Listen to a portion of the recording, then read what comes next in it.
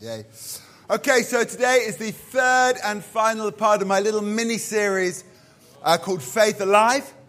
How many of you know it's important that our faith is alive as opposed to dead? Okay, that shouldn't be a difficult consideration. So far we've done faith sees and we've done faith speaks.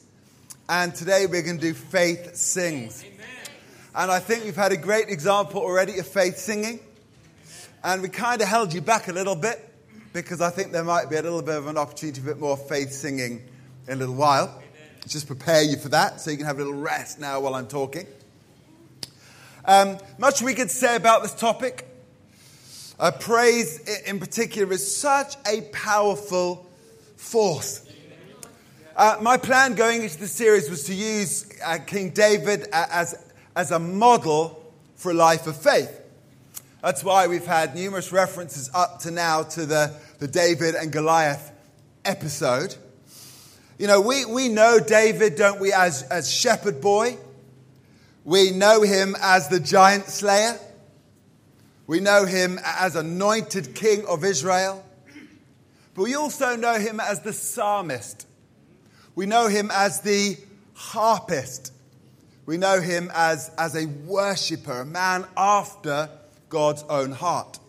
David, of course, remember, was the man who danced with all his might before the Lord in such an undignified manner that his wife got all upset with him. I don't think my wife needs to worry about that. So to whet your appetites this morning, I have just 3 Psalms to share with you, little verses. Disclaimer, the third one actually isn't attributed to David, but we'll pretend. So the first one is Psalm 34, verse 1, which says, I will bless the Lord at all times. His praise shall continually be where? In my mouth. You guys are sharp this morning. Psalm 8, verse 1 says, O Lord, our Lord, how majestic is your name in all the earth. You have set your glory above the heavens. From the lips of children and infants, that's us. From the lips of children and infants, you have ordained praise because of your enemies to silence the foe and the avenger. Amen. Don't you love that? And Psalm 149 verse 6 says, may the praise of God be in their mouths, a double-edged sword in their hands. Hey, I'm getting excited already. I haven't just started yet. Okay, so if we combine those 3 Psalms together, we can deduce something like this. That the praise is a double-edged sword which has power to silence the enemy. And it should be in our mouths continually. Amen. Even on the lips of children and infants, because God has ordained that we should be a people of praise.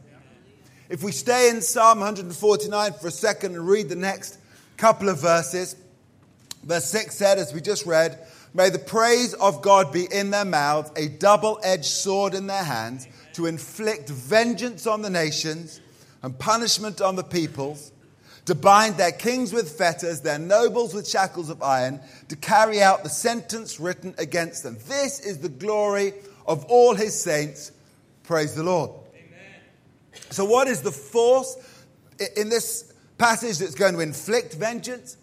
What's the force that's going to bind their kings? What's the force that's going to carry out the sentence written against them?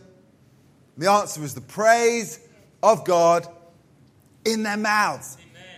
Which is like a double-edged sword in their hands.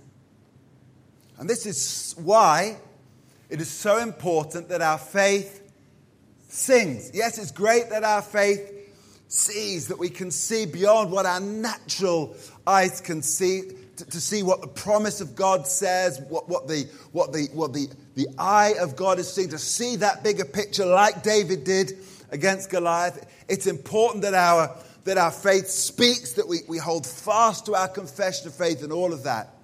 But the third part of this little trio here is that our faith must also sing. Amen. We see many potent examples of what I've just read, essentially, throughout the Bible, actually. So in numerous battle scenes in the Old Testament, who goes at the front of the line? The answer is, absolutely. The priests, normally carrying the Ark of the Covenant, which represented the very presence of glory of God. They would have a trumpet by their side, and they'd be sent into battle first. Very clear vision that we see that in the episode where Joshua and the Hebrews march for 7 days around the walls of Jericho, ready to unleash that shout, to blow those trumpets, and for the walls to tumble down. Amen. We see the same situation with Gideon. Remember, Gideon was given responsibility for the army. God whittled down the numbers down to 300 people, and they attacked the Midianites with jars of clay containing candles inside. They were to break the jars. The light was to shine. They were to blow their ram's horns and to shout for the Lord and for Gideon. Amen.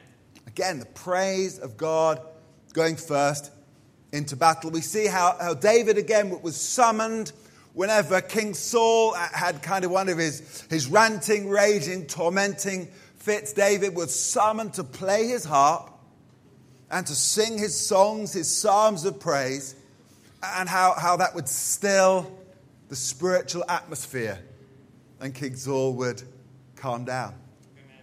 Of course, the New Testament famous story is Paul and Silas, who find themselves in a rat-infested dungeon at midnight, chained, bound. They hadn't done anything wrong. They were being persecuted. Couldn't have been a worse place to be. And at midnight, the text says they just started to sing those songs of praise. The other prisoners must have thought they were crazy, but they started to sing, they started to praise, and what happened? The chains fell off their wrists and the prison doors swung wide open. What an incredibly powerful illustration of what praise can do. And we don't just start our Sunday morning services with praise songs out of habit. We don't just do so because singing those up-tempo songs makes us feel good, although it does. But we sing those songs at the start because praise has been ordained as a spiritual weapon. And it's so important that we must learn how to use it because our faith must sing. Okay, so we're looking at David again. What were the principles that David understood so well? What were the principles that he practiced? Why is it so important for us, if you like, that our faith should sing? How is it that praise feeds our faith and praise increases our faith as well as powerfully releasing our faith? Well, as I pondered that this week, I came up with 3 principles. I'm going to go through them each one by one, then we'll tie this up. If you've got your service sheet, you can open up and fill in the blanks, which is great if you have OCD. So number 1, praise realigns our heart. Praise realigns our heart. Now I'm going to talk about this specifically in the context of our Sunday mornings because that's where we are right now. But this whole principle applies equally in the context of your daily life and habits. And here's the reality, I think, and I'm not trying to be doom and gloom here, I'm just trying to be realistic. And I think it would be fair to say that our hearts in this world, in this broken, fallen world, our hearts are constantly under assault. Our hearts are under assault from an enemy who comes to steal, kill, and destroy. We can all testify to that. Our heart is constantly under assault from life disappointments and sadnesses and perhaps doubts. Our heart is even under assault at times from graceless people around us. How many of you know, particularly out in the world, there's some pretty graceless behavior going on? Do you know what? Our faith is under attack. Our confidence is under attack. Even our relationship with the Lord is under attack. And do you know what? Over the course of a normal week, it's easy for our hearts to become misaligned. I said this a couple of weeks ago, actually, but it's a good illustration. When your back becomes misaligned, you go to the chiropractor for an adjustment. We used to go to a chiropractor in Peterborough, and he had this kind of horseshoe-shaped machine, and he used to go down our spines piece by piece, just kind of sending, I think, a little electric shock, and just kind of realigning, just making it straight. The principle being that if your back is straight, then everything else gets, your hips get straightened, your shoulders get... I'm not a chiropractor, I'm not a medic, I don't know. Darren will tell you all about that. No, he's not. He's a medical doctor, not a chiropractor, who are they?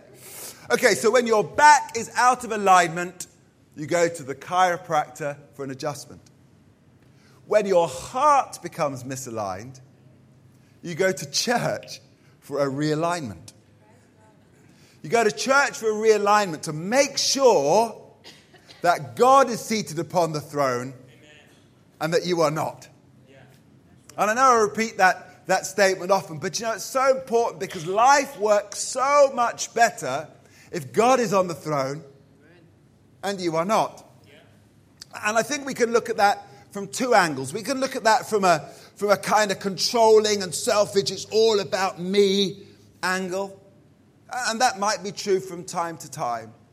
But as I think about that, it's more likely to be from because I'm seated upon the throne, the burdens of life are sitting heavily upon my shoulders, and I have to fix it, and it all depends upon me.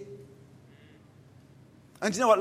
Like your back, if all of that stuff gets out of alignment, it sends all sorts of referred shooting pain all around your psyche. As I said, we're so much better off with God on the throne. And you know what? That requires a constant realignment. So as I said, when your back becomes misaligned, you go to the chiropractor for an adjustment. When your heart becomes misaligned, you go to church for a realignment. We go to church to remind ourselves that He is a great, big God. Amen. To remember and to give thanks for all He's done. I mean, realistically, folks, the first 3 songs in our service, that's what we're doing. We're singing great big God songs. We're reminding ourselves how amazing He is. We're reminding ourselves of what He sees. Yeah. How He sees our circumstances. We're reminding ourselves of who He is and what He's done and what He's promised that He would do. We come to church to feast on His word, and that, of course, rebuilds and replenishes our hearts and realigns us. Can you see then why praise is so powerful and so important? Because when God is on the throne, everything just works so much better. And that's why we sing those great big God songs. I was in conversation with someone recently, and they said that there seems to be, certainly from their observation, there seems to be in the Christian world at the moment, quite a lot of the songs that are being written are a bit egocentric. If you look at the lyrics, there's quite a lot of I and me. It's not a huge amount of you and him. And there's definitely a place, I'm not denying it, for songs of confession and songs of declaration, that they can be very powerful, very helpful. But the primary purpose of our praise is to magnify God Almighty. Not to make God feel good. Trust me, God's doing just fine.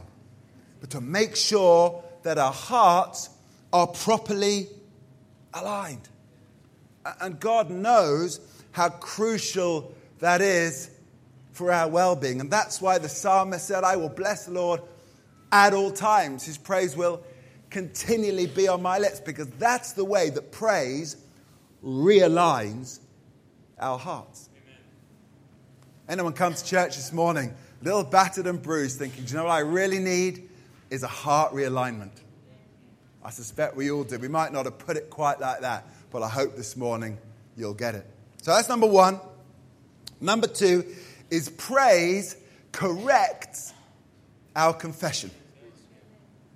Last time, if you can remember, it was 2 whole weeks ago, I encouraged you over the following week to take inventory of what you heard coming out of your own mouth. Now, I don't know whether anyone remembered to do that. I asked Holy Spirit to remind you. But I don't know whether you found that encouraging or discouraging, helpful or unhelpful.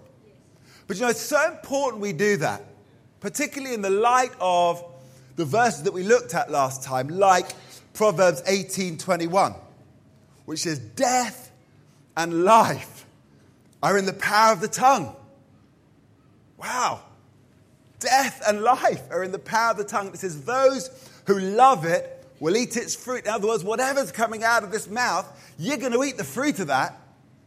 Doesn't that mean that it might be wise to take inventory and listen to the seed that you're sowing? Because death and life are in the power of the tongue. Amen. And our key verse last time, Hebrews 10 verse 23. Let us hold fast the confession of our hope without wavering, for he who promised is faithful. Now, just to go back a second, I asked 4 questions last week about our faith words. So I want to just remind you of what those were. The first question is, do you tend to talk about what you can see with these eyes, what you can see with your faith spiritual eyes? What do you tend to talk about? That's do we speak about our mountain or do we speak to our mountain principle?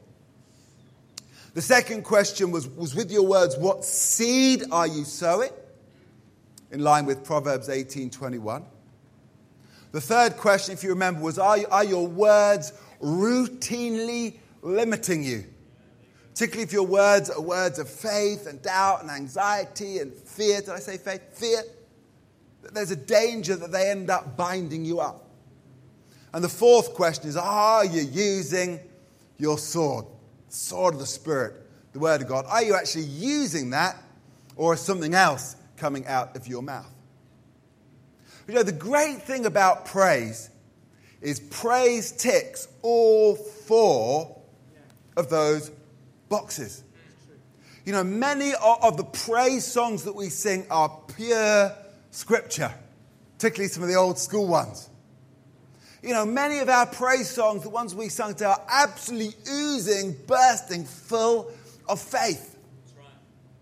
Many of the songs we sing are based on strong scriptural promises. They take a powerful stand against the enemy and his devices. The songs that we sing, they see and they sing about the big picture, rather than perhaps the narrow, maybe distorted view that we get sucked into of our own current circumstances. And praise words are critical because they change our confession. They turn our confession from grumbling to gratitude. Now, I'm sure you lot never grumble.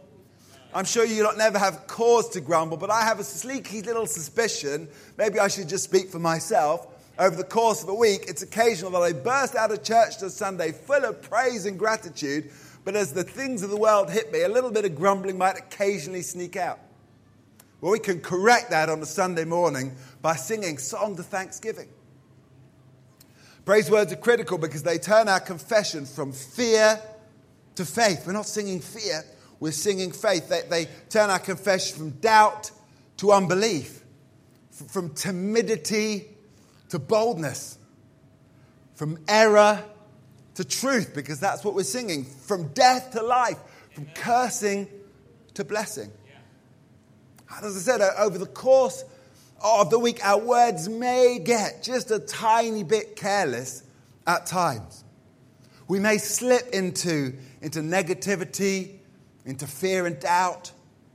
We may forget that the goodness and the authority of God in the hurly-burly of life. But praise gives us the opportunity to grab hold of what's coming out of our mouths and correct it. Amen. To turn it back from problem to promise. To turn it back from despair to hope. From confusion and uncertainty to truth. from sinking sand to solid rock. And you know, we may have sown some dodgy and corrupted seed over the course of the week. But we have the opportunity to readdress that balance on a Sunday morning. Amen.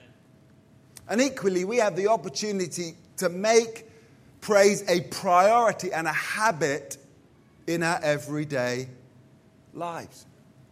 You know, if in doubt, start praising. When you're under pressure, praise God. When you're feeling a little low, put on some uplifting praise music. When you're on the verge of a crucial decision, remember to praise God. And there are many, many benefits to that besides the two that we've just said. And especially number 3. And number 3 on my list is that praise changes the spiritual atmosphere around us. There's something about praise that changes the spiritual atmosphere. Have you ever been into a room and as you come in, you can sense a spiritual atmosphere? Sometimes that can be a good thing. I love the fact that many times people come into this place and they say, even if it's in the middle of a week and they're just a vacuum cleaner or something, they can sense and perceive a peace in the room. Yeah, equally, you've been into a room where a couple have just been arguing. You never know it because they're sweet as pie by the time you walk in, but you can just sense a lingering spiritual atmosphere. You know what I mean? So we are designed to operate in a praise environment. Psalm 34 verse 1, I will bless the Lord at all times. His praise will continually be on my lips. Amen. What does praise do? Praise narrows the divide between heaven and earth. Yes. Praise quickens our spirits and quietens the flesh. Yeah. Praise keeps God's sovereignty and God's purposes and God's promises right at the forefront. Here's a statement for you. Praise is the key to the presence of God in your life. Yes. It's a massive statement. I'm going to back that up in a minute. Praise is the key to the presence of God in your life. Equally, I don't know why I'm coming to tell you guys this. You know this. Praise actually is the key to the absence of the enemy in your life. Praise closes the door to the work of the enemy and swings it wide open to the work of the Spirit. Praise turns the soil of your heart. Praise plucks up the weeds in your mind. And praise sows the seed of God's word liberally. Here's the verse, Psalm 22 verse 3. I'll give you 3 translations of this. Psalm 22 verse 3, New Living Translation said, you are holy, talking about God, you are holy, enthroned on the praise of Israel. Remember we talked about who is on the throne? God is enthroned where? On the praises of his people. The King James, the old King James, I love the old King James, says, but thou art holy, O thou that inhabitest the praises of Israel. God literally inhabits our praises. I looked up the Hebrew word there and it means to dwell and to abide. Yeah.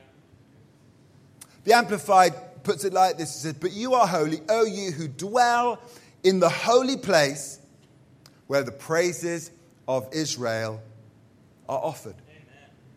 Do you know God's presence is manifest and his power is displayed where and when his people praise him.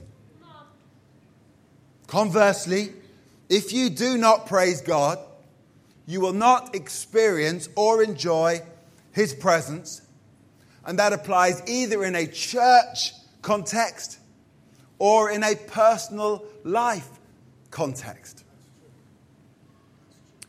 Equally, the devil knows the power of praise. After all, if you do a bit of theological digging, what was Lucifer's created task before his fall? Isaiah tells he was created to lead worship from earth to heaven. That was his initial mandate.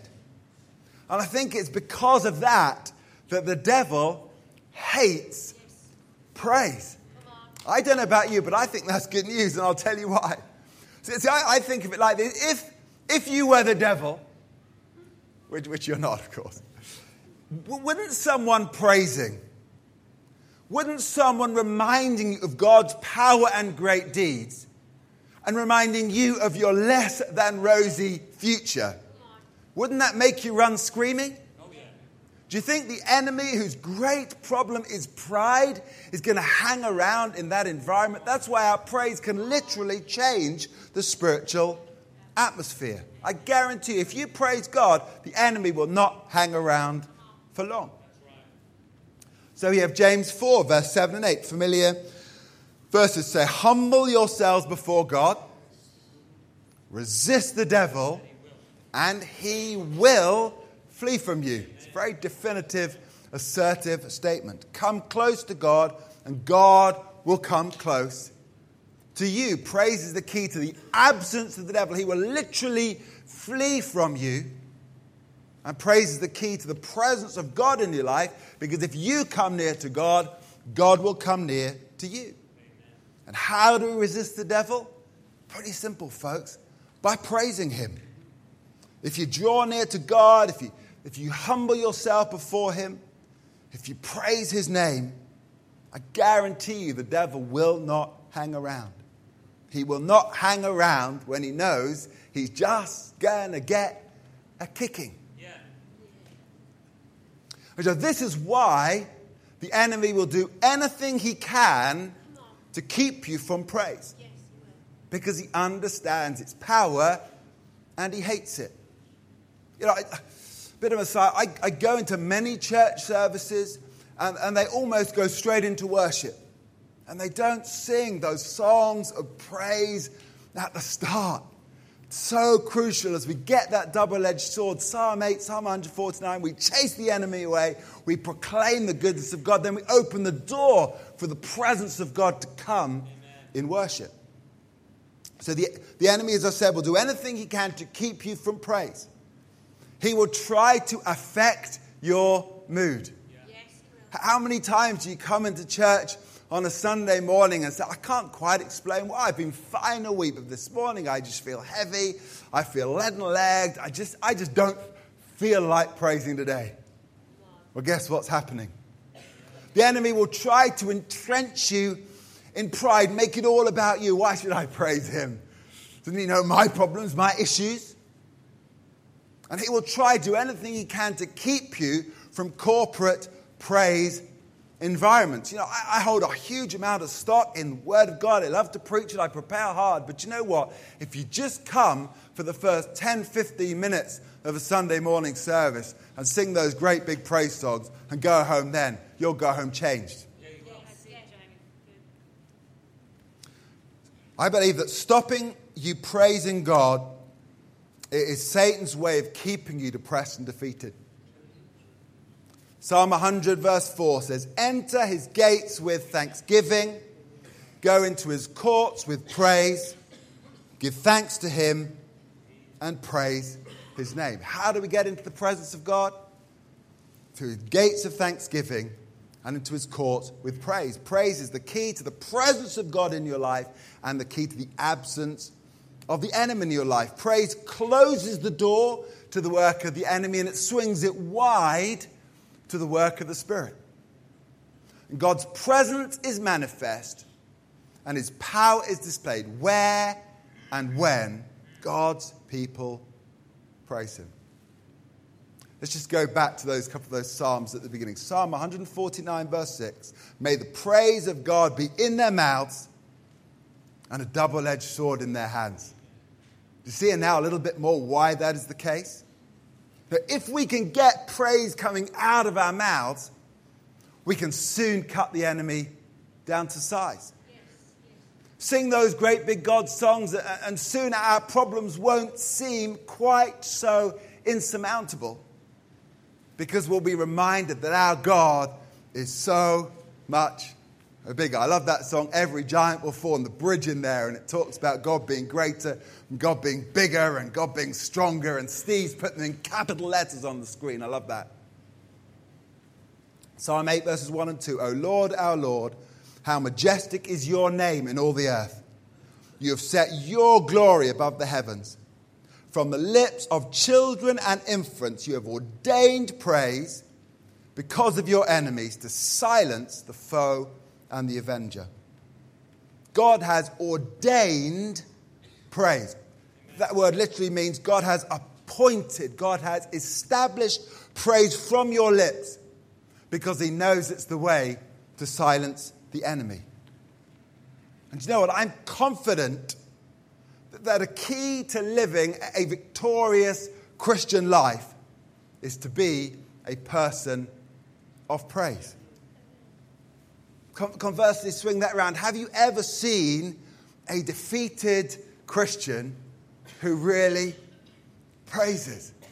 Is that person who comes in, and it might look from the outside as though all the troubles of the world are upon their shoulders, but you ask them how they're doing and they say, bless God. God is good. He's seated upon, Rowan keeps this every single time you see him.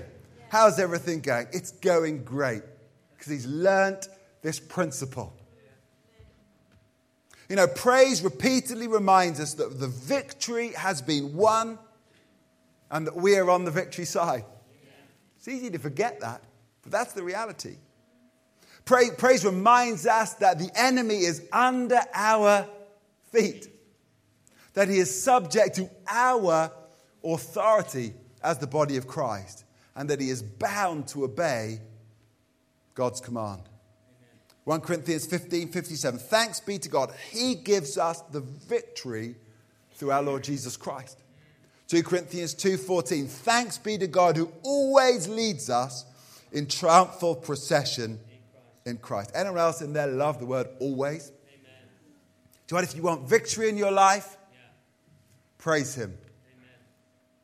Just a quick aside there. Victory in life doesn't necessarily mean that all your circumstances are 100% rosy all the time. I hate to bring you bad news in a church full of good news. That won't happen this side of heaven. But that doesn't mean to say that you're not more than a conqueror. It doesn't mean to say that you're not on the victory side. It doesn't mean that the finished work of the cross and the resurrection was inadequate. It doesn't mean that Pentecostal power is not enough. If you want to walk in victory in your life, praise him. If you want to walk in God's blessing, praise him. Amen. If we will completely saturate our lives with praise, if we adopt a constant attitude of thanksgiving, then our whole outlook, our whole demeanor, and our whole spiritual climate will change.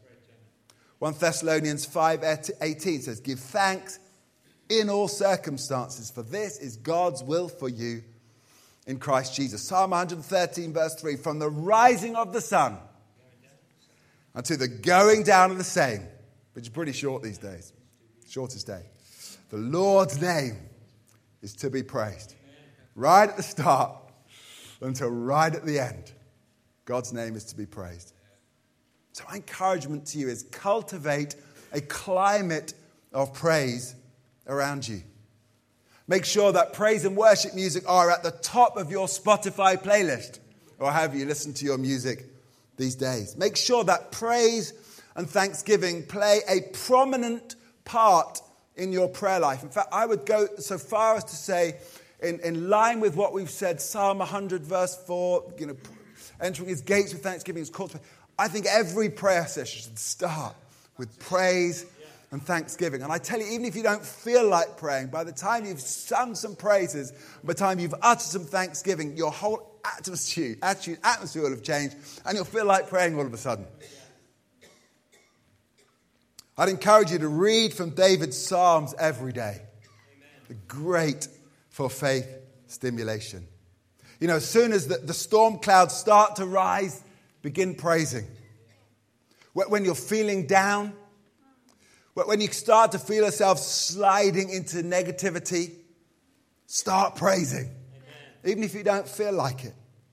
And put up a praise guard against despair and disappointment and depression. We've sung already a great song, I think, that captures it really, really well. And the words are going to go up on the screen right now. It's called Raise a Hallelujah. And it says, I raise a hallelujah in the presence of my enemies. I raise a hallelujah louder than my unbelief. It doesn't say there won't be unbelief. It just says that our praise is going to be louder than our unbelief. Amen. I raise a hallelujah. My weapon is a melody. I love, my brother tells a story. My brother loves to sing. My brother's a praiser. Remember his message here on Crazy Praise? It was a great message. And I remember him telling that night a story about someone said, I've got this massive great problem that you're facing, John. He said, you're not going to be able to sing your way out of this one. Yeah. And John, because he's gracious, on the inside said, you watch me. You watch me, because my weapon is a melody. Amen. I raise a hallelujah. Heaven comes to fight for me. I'm going to sing in the middle of the storm. Amen. Louder and louder, you're going to hear my praises roar. Up from the ashes, hope will arise. If you're in the ashes, feel as if you're in the middle of the ashes today, start to praise him and hope will begin to arise deep in your soul. Amen. Because death is defeated and the King is alive. With your praise, open the door so heaven can come to fight for you. So to wrap this up, our faith sees. Absolutely. So important we can see what God sees. Our faith speaks. We should take constant inventory of what we're saying, because it's how we release our faith. But you know what? It's so important that our faith sings. It's such a powerful way of getting that double-edged sword out of our mouths. Such a powerful way of correcting our confession and realigning our hearts and changing the spiritual atmosphere. You know, we read Proverbs 18:21. If we are going to eat the fruit of our lips, which we are, I strongly recommend filling your mouths with praise. Such a powerful and effective weapon. And that praise will grow your faith. If you're feeling a little bit down and discouraged, that praise will replenish your faith. And if you're feeling the urge to pray, you're facing a mountain, that praise will release your faith like nothing else.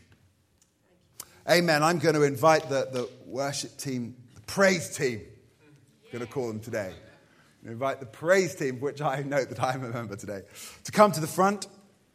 And I'm not going to do when I was in my teens, at this point in the service, they go, right, now let's push the chairs away. And you can only guess what that meant. It meant the charismatic hop was required.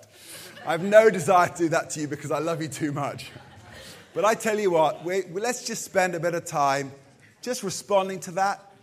You know, at the end of this year, just before Christmas, before that break, heading into 2020, whatever you call it, let's make sure that we're walking in this principle. We've got a couple of strong songs to sing out. I mean, we will open the prayer corner. You know, if you want prayer, feel free to go and they'll happily pray for you. But, you know, today you might just want to just stand in your seat and take that sword out. Fill up your mouth and get it firing or whatever your problems are. And we've deliberately, as you can see, tilted the service. You've got 15 whole minutes, which is ages. And so that gives us plenty of time to sing. And what we'll do is I'll ask Dave, if you wouldn't mind, coming up, showing us his Christmas jumper just one more time and closing the service. Why don't we stand? I'm going to pray as I winkle my way over to the piano. God, we thank you that you are a heavenly Father who is worthy of praise. And thank you, Father, that gradually you are teaching us why it is so important that we be a people of praise, whether that be corporately as we gather together, attempting to fulfill your mission and do your work here, Whether it be in our personal lives as we run our households and work in our workplaces and deal with the issues that life throws at us. God, would you help us to be a people of praise? This week, Lord, would you be ever stirring our hearts? Would you be ever whispering in our ears, giving us that holy prick, poke, prod, if you like, that reminds us. As the storm clouds start to gather and we can start to hear the rain falling, now is the time. Now is the time to start singing about how good God is. Now is the time to start singing the promises of God. Now is the time to get that double-edged sword coming out of our mouths, Lord, because I'm convinced that if we would be a people of praise, everything would change for the better. Work in our hearts, and do that, we pray. In Jesus' name. Amen.